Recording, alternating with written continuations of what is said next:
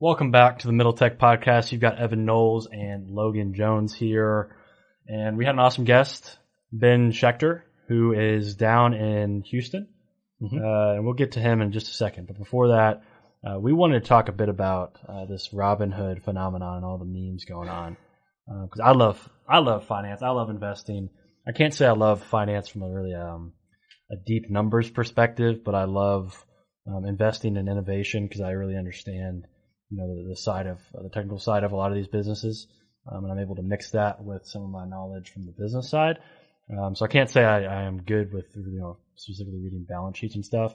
But what's really concerning is there are some younger people just now getting into finance that really don't know probably either side of the coin. Just investing because it's cool and it's trending on social media right now. What do you think about what's going on? I mean, there's going to be pros and cons to it. It's probably a good thing to learn as long as they're not risking an incredible amount of money. The best way to learn is by doing it and failing, probably, in my opinion. But yeah, there's already been some crazy stuff that's happened. I think there's some really bad stuff, but I think one of the less bad that is more funny than it is bad. I sent you a meme the other day of a tweet that said a school had to ban Robinhood from its internet because a fight broke out. And it was just a high school. Because a fight broke out where some kid had lost money on the dip, on the market correction, and somebody yelled out, buy the dip. And they got in a fight.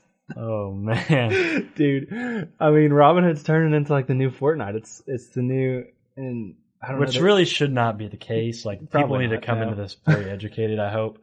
But I was, honestly, to be completely honest, when I was a freshman, I was a high school senior and I started investing in I wasn't day trading, but I was trading. And you go up 60%, you go down 30%, you go up 40%, and then you go down 50%. And it's just it's a roller coaster. And that's not what investing's meant to be. I think as long as Robinhood takes the responsibility and makes sure that they're educating this younger audience, I think that it's fine. Because like you said, people just, if they're interested in investing at some point in their life, like Robinhood's a great way to do it with zero friction. It's free. Just throw $100 in there and start, buying some of your favorite stocks. But it's really become kind of an internet phenomenon and a meme, and it's really, really funny. There's some funny stuff. All right. Enough about Robinhood though. So this was a really cool episode for us and for me particularly. So we got to interview Ben Schechter, who started the original Feed the Frontline. And I know I've gotten on here and talked a little bit about Feed the Frontline Kentucky, which was the chapter of that organization that we started here in Lexington. We had some great traction on that. We raised, I think we're over $15,000 now. We've gotten to help out a lot of our favorite local restaurants and provide some meals to some frontline workers. But none of that would have happened if Ben had not started that original organization in Houston. So we get to dive in. We talk about some of the cool events, some of the cool donors, his learnings. He's got some awesome learnings that came from this, and even some stuff about remote work. We got into some cool conversations about the future of remote work and the pros and cons of that. I know you were enjoying that part. Yeah. Of it. Yeah. I mean, total meals is what, 75,000 meals? Yeah. It's great. Yeah. Great stat. Raised just over $1 million in a short period of time. So that's amazing. But yeah, I did enjoy the conversation, especially when we were talking about, remote work. Cause I think that, the industry, every industry is going to have to move, more towards that. There are some industries that just can't. Yeah. But, a lot of technology jobs, a lot of service jobs, will be moving more towards remote work. So that was a great conversation. Now I think we really started to get in a good conversation when we started talking about, the potential for people to do good. Yes. And how unique of a time it is right now for people to really come out of the shadows and do something that's bigger than themselves. I think our generation naturally wants to do that. Many of us just don't know how or have the confidence to step out and do it. So Ben's one of those people that stepped up. It just takes starting something. What we talked about was it just takes starting something small. Like take, for instance, this podcast. Started small. Over time, if you continue to do it and bring more people on board and involve more people, it grows. In Feed the Frontlines case, that happened very, very quickly because of the circumstances and because of Ben's amazing job of doing that with a distributed team around the U.S. But this is a great episode for anybody that feels like they might be, let's say in a rut, or feels like they want to do something more with their life, and you're young or any age, Ben's an example of, you can step up and do something amazing. And so we had a great conversation about the potential for people to do good is unlimited. Yeah, and I think it was really cool because it all came down to, with this particular cause, people just pitching in and saying, how can I help? And that's what we've seen a lot in the Lexington chapter of it. I got a call from one of my friends that was like, hey, I know you know a lot about social media and you do the podcast. Would you want to help out with Feed the Frontline? And of course, it was, yes, of course. Like, I'm not doing much right now. I'd love to help out with a cause like that. And that's what this has spun into. Everyone that joined our team, the attitude was, I don't care what I'm doing. I just want to help in some capacity. I don't care if all I'm doing is like sending emails back and forth between restaurants and hospitals. Like, just let me do something.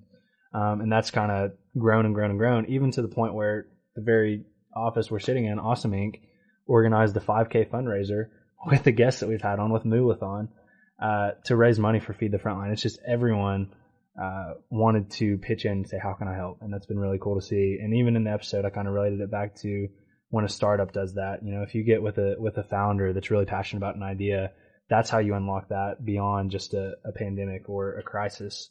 It's having a founder that really believes in an idea and knows how to convey that vision in the right way. So like Evan said, this is going to be a great episode for those of you who are young, who have considered starting something. I think a great takeaway is just going to be, you just got to do it. You just got to get out there and try it. So we're going to go ahead and get into it. We know you guys are going to enjoy this one.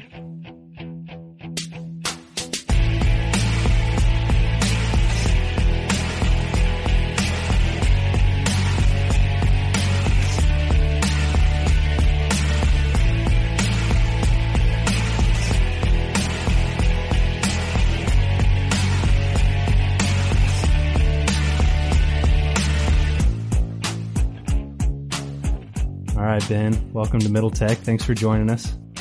Thank you guys for having me. Really looking forward to this. Absolutely. So this is going to be a cool episode for us because you directly affected not only me, but a lot of people in Lexington too. So Ben started Feed the Frontline in Houston, Texas, and it flowed all the way to Lexington, Kentucky, and a bunch of different places. So Ben, why don't you talk a little bit about your background and kind of where Feed the Frontline got started, and we'll just go ahead and dive in there. Great. So grew up in South Florida, went to Vanderbilt for college, and after graduating have been working at Bain in Houston for the last 2 years or so. And I mean, just a few months ago, sure many people were experiencing the same thing, but the news coming out regarding COVID-19 was pretty disheartening and tough to see. Didn't really know what was going to happen, but I knew I wanted to help and to do something productive during this time. So talking with my friends, us having a consulting background, was pretty clear we weren't going to discover a vaccine. We weren't going to help create new ventilators, but what could we do? Our immediate thought was, why don't we do consulting for small businesses or restaurants that are struggling right now? Reached out to a few restaurants and really didn't gain much traction. So from a startup or entrepreneurial point of view, we weren't on the right path and we needed to pivot a bit. What that helped us realize is that these restaurants, they just needed revenue. So when we thought about how we could get these restaurants revenue, it became clear that a lot of people really needed food during this time.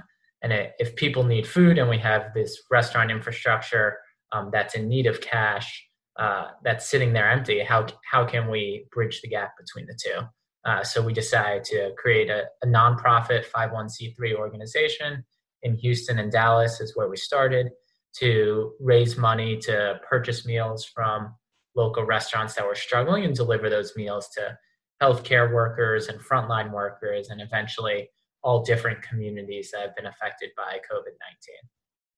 Yeah, so I want to, leading up to this, we hopped on the phone yesterday and you told a really cool story about your time at Vandy working on autonomous golf carts. And then what I really want to hit on there is how you went about actually tackling this, because you said you're not much on the technical side, but the way you described working on that project was really cool. So let's go back to that for a little bit, back to your time at Vandy, and talk just a little bit about for our listeners, because that's a pretty cool little tech side of the story here as well.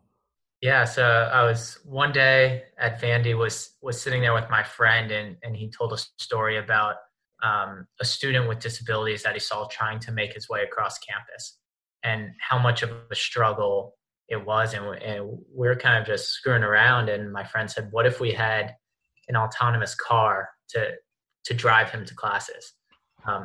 It was born out of that conversation, and we said, how can we practically do this? So the first idea was a golf cart. We needed a team. We had no idea how to build this. We weren't super technical. So we went, and the first thing we did is we sold a vision to work on a really cool, impactful problem on Vanderbilt's campus. And we recruited a team of about 12 undergrad, master's, and PhD students to work on this golf cart. And even with that team, we started meeting, and it was a daunting problem. We had never done anything like this, and it was really difficult to do. And I think for a while we sort of struggled as to how do we start. And it didn't become until a few weeks in where we were like, we need to start small. We need to break this down into individual problems that we can really solve. Let's just go and buy a miniature toy cart. One of like the Fisher-Price carts that little kids would use. And let's make that be able to go forward and backwards as a first step. And then from that point, make it so that cart can go around an obstacle. And then it can go around an entire obstacle course. And you build and build from these small, very actionable, very tangible objectives. And you break down that huge, daunting problem of designing and building an autonomous golf cart. And so before we really dive into Feed the Frontline, there was one last, tech story or tech part of your life we want to jump into, and that was Magic Leap.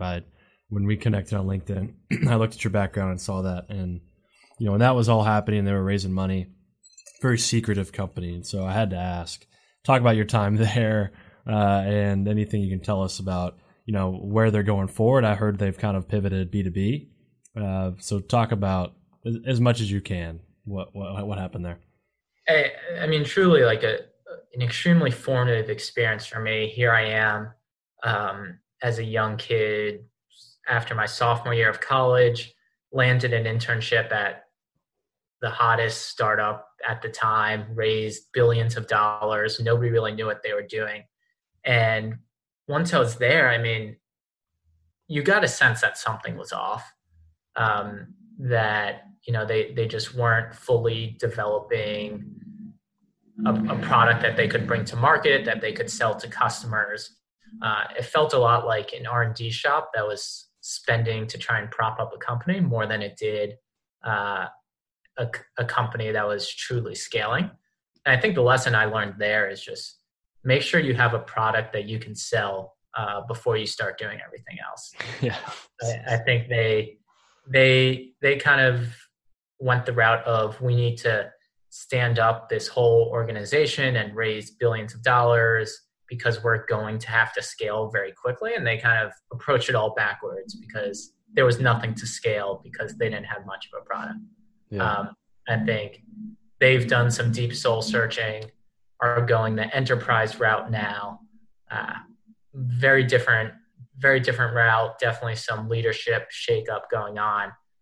Hoping for the best. I mean, I know at the very base level, they have some really good technology, so it would be great to see if they can get it to work. Yeah, no, I tried to follow that as close as I could, with the resources that I had at my disposal, because like I said, they were very, secretive. They were barely letting anybody in the door unless they had the right credentials. And it was just amazing, who they're raising money from. Google, I think Alibaba and Amazon, all these people, I think more so wanted insight, wanted access to what was going on versus actually maybe wanting a piece of the product. It was kind of a weird situation. But it was cool to follow, and we'll see what ended up happening, but had to ask given our focus on technology. So let's get back to Feed the Frontline. So obviously you guys have built and scaled an amazing, cause. Talk about, how you went about assembling a team and expanding to other markets. That basically core value that you had mentioned earlier was, making sure you're taking care of restaurants and also, these healthcare workers. Talk about how you scaled that. Yeah, so the first team was born out of simply reaching out to colleagues at work, so rallied the troops amongst friends, colleagues, and people were extremely on board. I think during times of crisis, especially, people really want to help in any way they can. So right off the bat, overnight, had 8 to 9 people who are willing to spend their nights, spend their weekends, doing whatever they can to have an impact. In terms of expanding to other cities, it happened in a very natural and serendipitous way. Logan, we were introduced from a friend of a friend of a friend. And that's sort of how this went. Word got out of what we were doing. People in our networks reached out, said, I love what you're doing. Can I do this in Nashville? Can I do this in Charlotte? Can I do this in Lexington? And it was an extremely natural way, but also one that really got at the heart of what we were trying to do, which is local youth-inspired grassroots movement of people who are builders, saw what was going on and just wanted to help in any way they could. Yeah, so this all scaled what seems like really quick, because it seems like this whole thing has happened in like less than 3 months. So did that kind of catch you off guard when things started really taking off? And how is this whole journey? What's it been like for you to just, you start an idea with a couple of friends and then all of a sudden it's like across half of the United States? Yeah, it was scary at times. We had to incorporate, had to apply for a 501c3 designation, it got really scary. One night we were up into the few hundred thousands raised. I think it was around 400,000. I was like, holy crap, we're running all of our accounting out of Google Sheets. Like all it takes is one person to go in here and press delete and all of our accounting data is gone. And that's part of what comes with the territory, I think, of scaling something incredibly quickly. When you think of a startup scaling, that's usually over the course of months. This was over the course of days. So was difficult experience, like definitely extremely rewarding. And, it wasn't easy. But I think just everybody being super focused on making an impact made it easier and gave us the ability to do it. Yeah. So talk for a second, just to give a shout out to all the cities that are involved right now. And then I want to talk about how you've been able to pull all those together, because we all kind of came together there not too long ago and put on something pretty cool. So talk about those two things real quick. Yeah, so we are in Houston and Dallas, was where we originally were. Fort Worth, which was a natural extension from Dallas. Nashville, Charlotte, Chicago, and Lexington. We felt, to your question, that the best way to scale was to do so in a very decentralized way. We want to empower each of our cities to grow, to operate independently. Partially that was born out of need. We didn't feel like we could stand up the systems and the infrastructure in such a short amount of time to really create a platform for all these cities. And partially we felt that was a unique value prop of we want to be super hyper local focused, and empowering each of our chapters to do so would create a better impact in our local communities. Having said that, there's a ton of value that can be leveraged from coming together across cities, regionally, nationally. Logan, I think what you're getting at is we put on a great concert with CMT, Country Music TV, where we were able to leverage our brand on a national platform. CMT had 4 million Facebook followers that they live streamed a benefit concert for us that featured Tim McGraw, Brad Paisley, Kenny Chesney, Avril Lavigne, pretty random, but Avril Lavigne was involved too. It really became like a who's who of country music, and it was incredible to see all these different performers come to support our cause and do so on a national platform. Yeah, and speaking of national platforms, you've actually gotten to get a good bit of press about this too. Talk a little bit about the rounds you've made on different news channels and media outlets. Yeah, none quite as big as this podcast. Yep, that's what we wanted to hear. Yeah, yeah, we were picked up by Andrea Mitchell on CNBC, David Muir on ABC News Tonight, live with Kelly and Ryan. So some USA Today ran a article on us. So it was pretty incredible to see the press reach that we had. But I think it was a testament to us doing something extremely valuable in our local communities, and people really responding well to that. I mean, it was the response here in Lexington was incredible, and it's like I remember Michael Zoo called me. He's like, "Hey, I've got this friend that's doing this thing in Houston and in Dallas," and it just made so much sense. It's just so easy to grasp onto because you're helping two different groups of people, equal amounts. That's just makes a ton of sense to get the donations, give it to local restaurants to help them, and then give it to the healthcare workers. And I mean, it was. I remember emailing. His name's Rob Perez with a place called Deviate Kitchen. I shot him an email, and it was just like I was thinking about it as I was saying. I was like, I could say literally anything. I'm giving him money. Like, there's no way I could turn this down. It's just such a simple thing, and to have I guess, kind of a business model to where you almost can't turn it down because you're giving them normal business is really, really something special. But yeah, I know on our end we got a lot of cool press too. We're on Hey Kentucky, which is a local place, a local news channel here, and we're on ABC 36. I got to go on there and give an interview. So it was just seeing the community rally around this was really cool in this aspect as well. But now that we've talked a little bit about the concert and everything that's going on, talk about kind of the current state of Feed the Frontline in terms of money raised and meals provided. And I can kind of give, what Lexington has done as well. But in terms of nationally, where are we right now? Nationally, we've raised just over $1 million, delivered over 75,000 meals, and, with tens of thousands more still to be delivered. Pretty incredible in such a short time that we've been able to do this. We've also expanded outside of healthcare. I think as the pandemic has evolved, needs have changed.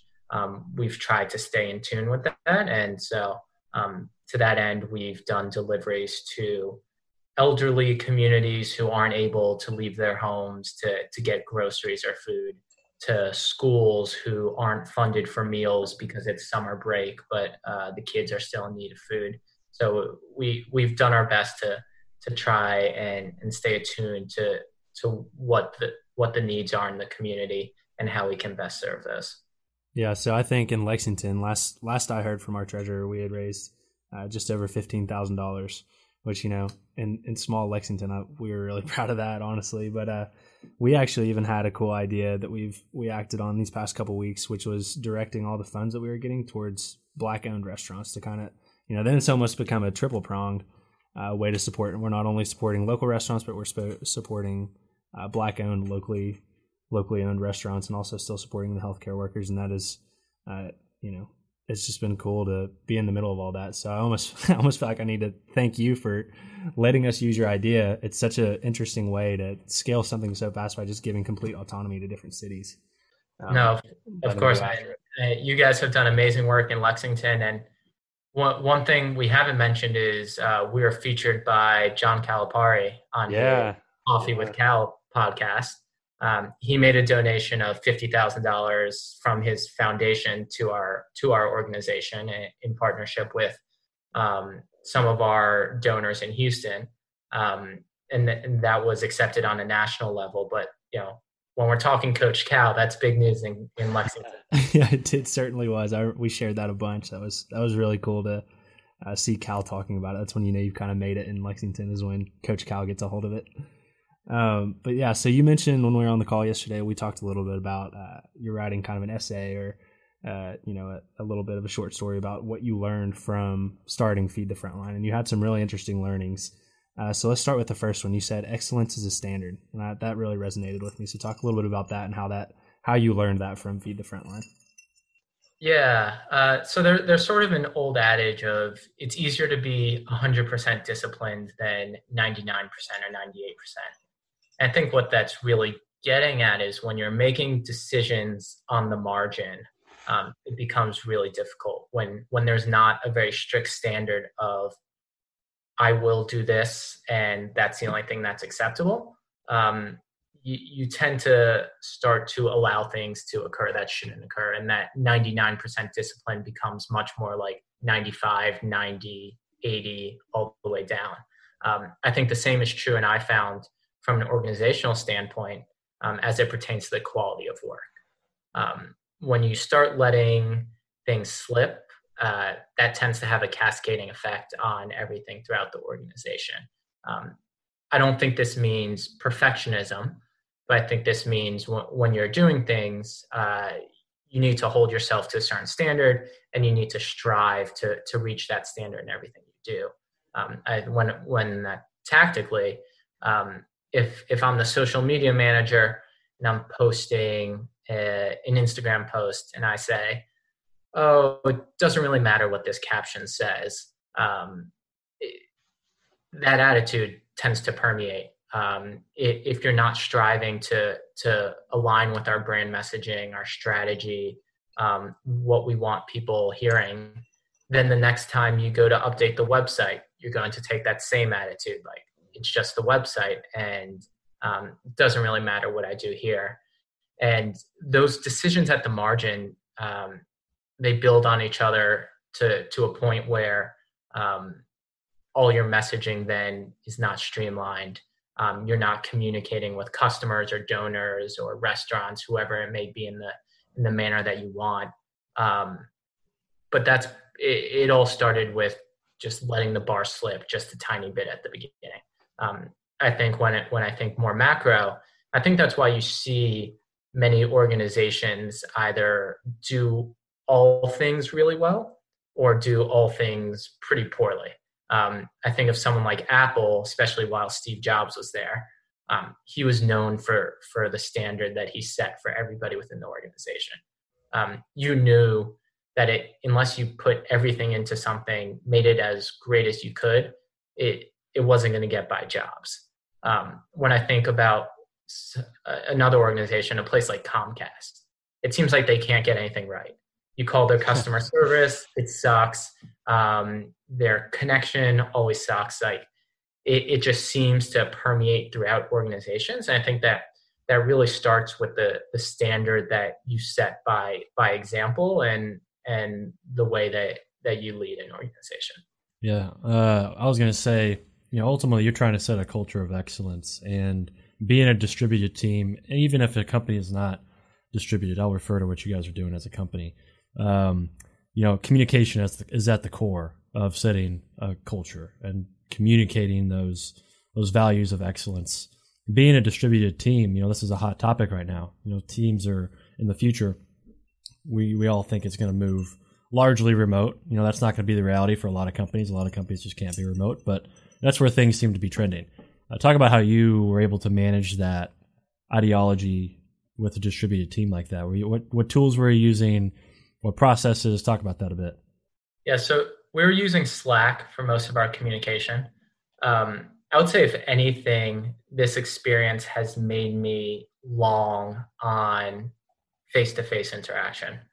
I just find that, I think there's a space for remote work, but there's so much that gets lost through the cracks. Maybe that's because the tools aren't there.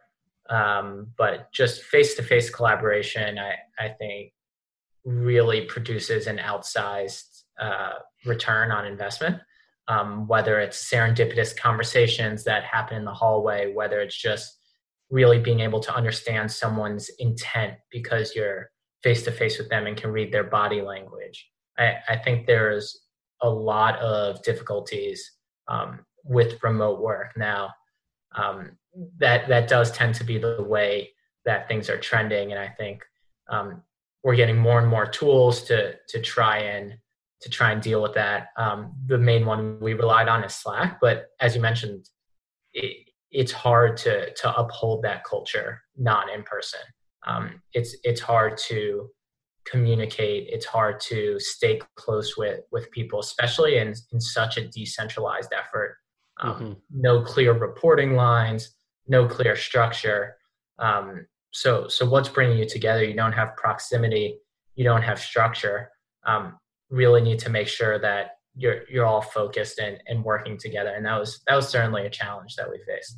Yeah, I remember when I joined the Slack channel that we were using, a lot of these people I'd never met. We kind of had a group call to introduce everyone, but outside of that, I'd never met these people, didn't know their work styles or anything. And there's definitely, I remember I wanted to use somebody's graphic. I think somebody in Charlotte made a really cool graphic, and I was like, I think I joked with him. I was like, I'm going to steal your graphic like exactly the way you did it. I'm just going to make it for Lexington. And that was kind of my sense of humor, but I'm not sure if he took it as a sense of humor. So there are definitely lots of challenges. Sarcasm does not translate well. Sarcasm does not translate ever. I learned that the hard way. That explains all the terrible things he was saying about you. He's like, yeah, that dude from Kentucky is an a-hole. Like, he is not doing all but it's a real challenge if you think about a startup that's scaling. You hit hyper growth mode. You're adding dozens of new people that have never met each other face to face. How do you solve that problem? I think that's still very much an unsolved problem. And I don't think there's an easy solution to replacing face-to-face interaction and the benefits you get from all that serendipity and interaction. I'll definitely be curious how, some of these companies that have come out and announced they're going fully remote, like Shopify. I'll be interested to see over time if they begin to pull that back. I don't think I don't know if there is a way to pull it back necessarily. Once you put that idea in people's mind, your employees, it'd be hard to, pull it back after a number of years. But I'd be interested because I think you are right that there are some things that just you absolutely need when it comes to, face to face. Especially, I was thinking the other day, it's like some of the best ideas, like you said, are serendipitous, and it's just you walking around the corner and you're sitting there eating in the cafeteria or eating in the kitchen with some friends, and you guys just small talk and eventually just work your way into some innovative idea related to the product. Well, that doesn't happen, over Zoom or Slack. So especially your super innovative companies, it might work for some companies that are, not innovating very quickly. But if you're doing any kind of innovation, innovation doesn't just happen and just pop into your brain and then you share it with a couple people on Slack. I mean, you've got to communicate and have a conversation about that idea. You got to work it out in your all's heads and talk back and forth. So I'd be interested to see how that happens over time. We'll keep going here. Another lesson you had was, people have unlimited potential to do good. Talk about that, because that sounds like an awesome learning on your part. Yeah, I think especially in times of crisis, talked about it a bit earlier, you see the best come out of people. Whether it's natural disasters, something like COVID, you see incredible acts of kindness, generosity, and people really bring the best out of themselves. From our experience, I saw a group of friends who are working pretty demanding day jobs, put in night, weekend hours to have an impact above and beyond what they were doing previously. Saw restaurant owners who were really struggling themselves still want to donate their meals free of charge just to help the healthcare workers. Saw kids in the community, elementary school, middle schoolers, put on car washes, go and mow people's lawn to raise hundreds, thousands of dollars. Just everybody looking to pitch in any way they can. I think something that I've thought about is how do you continue to unlock that when there's not a crisis? How do you bring the best out of people and continue to get them to build towards an impact? It doesn't necessarily need to be a not-profit. But something like you guys are doing, right? Like a podcast that helps bring out the best in your local community and the people around you. How do you continue to inspire people to do similar things and to make an impact and to leave their mark in a positive way on the people and community around them? I think a big answer to that is just having a vision and then a founder that can portray that vision in a passionate way. And I think, when there's a crisis going on, it's very easy for kind of everyone to have that vision of, when it's at the forefront of your mind, especially with COVID, everyone hated social distancing, and we saw all this crazy news cycle around us of everything going wrong and businesses needing money and healthcare workers being overwhelmed. So I feel like, the environment was portraying like something needs to be done. Here's the vision. Whereas at a startup, to kind of, I would think of a startup, a founder portraying his vision that's what kind of motivates to bring the best out of people. And yeah, I totally agree. It was really cool to see everyone kind of come together, especially in Lexington. Just like, the team we pulled together just so quick, and I'm sure it happened for you as well. And everyone was just like, I don't care what I'm doing, but I just want to help. Like, I don't care if I'm just making social media captions. I just want to do something in some way. I want to help. Yeah. I think our generation's really kind of drawn to higher purposes. We, especially with our jobs as well. Our generation is not going to sit at a company for 25 years and work our way all the way up the ladder. I don't think any of us, our age group doesn't want to do that. The older generations, that was kind of how their brains were trained, and a lot of people did that. But I think, our generation is going to be totally different. I think that with the internet, with our transparency into social issues at the, a snap of a finger, that all of a sudden can trend within an hour something that's wrong with the world. The more eyes you get on problems in the world, the more people are going to want to solve it. Mm-hmm. And I think what's so special about Feed the Front Lines is, people really, came and confronted the problem very quickly and scaled fast, like we've been talking about. And a lot of that's, can be attributed to, just our culture and our generation having access to this information so fast in social media. Because that's how I first learned about it from you, and then you had briefly mentioned it, and then I really kind of dove more into it once I saw it on Instagram. And that's how I got educated on it. So if you imagine, like, before there was Instagram, before there was Twitter, somebody wouldn't have even had the knowledge to want to get passionate about it or solve that problem in the first place. Yeah. So I think that's what's unique about our age group is, our access to information very quickly. And I think we're just naturally more inclined to want to solve big problems. Okay. So future of Feed the Front Lines. This pandemic hopefully ends one day. When that day comes, what's on your mind and what's your plan? Yeah, I think it's much of the same of what we were just talking about. How do you get these people together that are wanting to make an impact and wanting to help? I think we talked about lessons. The unlimited potential to do good was far and away the most formative lesson for me. There's all these people out there. I've met incredible people along the way. Would have never met you guys and heard about the great things that you're doing without this organization. Would have never met many people I now consider good friends without this organization. So where do people like us, where do people looking to build, where do people looking to have a positive impact go to meet each other, go to better each other, go to unleash our full potential? That's what I've been thinking a lot about. How do you build a community around that? How do you create a place where people trust each other, feel comfortable around each other, and know that each and every person around you is looking to have a positive impact and looking to do great things? Have seen great successes for this, places like Y Combinator, right? A big part of their value add is they're bringing together an incredible community of people who are all aligned on a very specific purpose. I think they're very focused on venture scaling startups. I think I'm thinking a bit more before it even gets to that stage. Where do just the cool people go, the interesting people that want to have an impact? eventually. May not be now, may not be in 6 months, maybe it's in 2 years. Maybe right now what I'm doing isn't venture backable. It's a podcast to promote entrepreneurship in the region. It's a nonprofit that's helping people in wake of a crisis. But regardless, we should be talking to each other.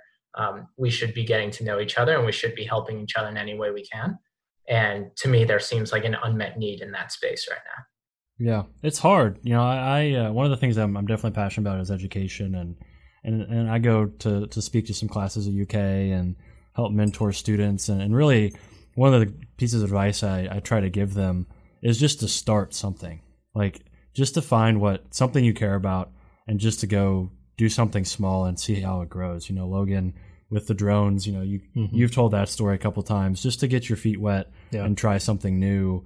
You know, with the podcast, like I in a million years would never even think I would do a podcast. I'm a very quiet person. Although I am, you know, good at connecting with people and meeting people, I'm getting in front of a mic, in front of especially a camera more recently was never something that I was comfortable with, but you know, I've become more comfortable. And just communicating that to people and making them understand that, you know, if you put yourself out there, the more it becomes comfortable to do something that makes a difference. So if you're setting an example like yourself, you know, Ben, you're setting an example for so many people to do that, just to step out and look at a problem in the world and take small steps, and then eventually that small step in a matter of days could become something big. But just the advice I try to give people is just look at your life, see how much time you have to give to other people, and try to build something, and just do something small, like you said, like what we're doing, a podcast, a blog. You're starting a blog, you know, anything it can be to get in front of more people and share your ideals. I think is just a good place to start, because there's zero friction other than the work you have to put in nowadays to actually like spread the word of something, you know. So that's something I always try to communicate with people. I actually saw you tweet today, Ben, like your personal brand is unlimited value. Like, it's so valuable. And I think you really understand that, which is very important.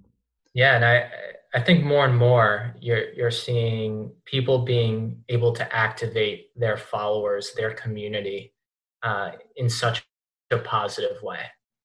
And I think that's really the future of, you know, if you're able to build up a brand, if you have a podcast with 50,000 followers, and then you want to run a contest to try and design the best solution for a problem, you have 50,000 people that are willing and hungry to do that.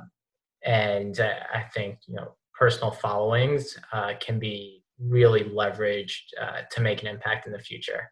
That's a perfect word I was going to use, leverage. Exactly. Yeah. Huge leverage. And I think this is also uncharted territory. What is a decentralized workforce look like, where you have people who have 50,000, 100,000 followers, creating design challenges, creating problems that they want solved? You see some of this sort of happen on Twitter, where people will look to activate and leverage their followers. But to me, it's such a nascent area that hasn't fully been explored yet, and something that will become increasingly important in the future. Yeah, I think one of the cooler things that's happened in the social media space that is along these lines is Facebook, for people's birthday, allowed you to pick a cause that people could donate to. You know, things like that. You know, these companies with so much influence over us, Twitter, Facebook, Google, Apple, you know, they are going to start stepping up. And I think, you know, these events between COVID, Black Lives Matter movement, you know, all these things are really going to force them to step up and do more things like that with their technologies. So I'd love to see more of that too. I think there's definitely uncharted territory waiting to be explored. Let's do, we always try to end on a forward-looking statement, just to give the audience a look at the optimism that, you know, entrepreneurs have when they look at the world. Give us your forward-looking statement on, you know, what you hope comes from you as an entrepreneur going forward. Feed the front lines. Talk about just what you see the future being for yourself, and anything that you know, you've built to this point, whether it's Feed the Front Lines or, you know, your personal brand. Talk about what you see going forward. Yeah, I mean, I'm just excited. I think Feed the Front Lines certainly gave me optimism of the great impact you can have by just starting small, as you guys talked about. But I'm optimistic and excited for everybody. I think we're seeing an incredible convergence of some of the craziest events in our lifetime all happening at the same time. COVID, Black Lives Matter, what was going on with the stock market, and what still is going on with the stock market, all these huge macro forces converging at the same moment. And I'm excited to see what people do with it. I'm excited to see what people build out of it and how we make the world a better place. I think we're coming up at a point where we're seeing huge sort of cracks in the system that's out there. But that's exactly the opportunity for people like us to go out and build and to go out and have an impact. And excited to see what I do, what people like you guys do, and what everybody can come up with during this time. Yeah, I think you said it perfectly. There are cracks that are being exposed. I was talking to a friend the other day about what's happening, and I asked my grandmother, who's 90, is this the craziest thing that's happened in your life? And she said very quickly, yeah, I mean, this is pretty crazy. I can't think of anything that's been, bigger than this. She if she's 90, she's lived through some crazy events, from, other pandemics to wars. And the fact that this thing that's been so crazy, that's probably been the craziest thing to happen in who knows how long, 100 years. I don't know. I don't know. I'm only 24. So, but, the fact that this happened when we are 24, when we are this age, I was talking to my friend and I said, none of this is really ultimately good in the moment. This is all really bad. And I don't want to make this sound like it's good, but for us to have this happen so early in our lives, we're going to be prepared so well for anything that comes at us in the future. And really, this is, like you said, exposing so many problems in the world that we can address. And we have the tools now to do that with amazing advances in technology. So it's very exciting. But when I say exciting, I'm not saying that this is a good thing. I'm just saying that optimistically looking forward, our generation is going to be well set up to really solve some amazing problems. And when you say things are, exposed, cracks are exposed, my mind just moves to evolution. I think evolution has been sped up in this time. And an example that I can give is, racism has been around for a while. There have been African Americans killed by police officers, and videos of that for the past, since social media has been around. But the reason that it's caused such a big stir recently is because you have probably had double the people eyes on these videos, because they're sitting in their home. Everybody's stuck at home during COVID, and now you've got so many more people watching what's happening, and they want to get behind something and get out of their homes. And I think that's just the fact that's happened is evolution's been sped up, and we force problems and cracks, like you said, out faster than we would have before. And I think racism is an example of that, because it's been around. It's just now more people are starting to see it in a very tangible way with social media. So yeah, I agree with you 100%. We are exposing cracks and going forward. I'm optimistic, and it sounds like you are as well. So it's great talking to you, man. Thanks for coming on. You've done some amazing things, and we look forward to you continuing to do those. Thank you, guys. Really enjoyed it.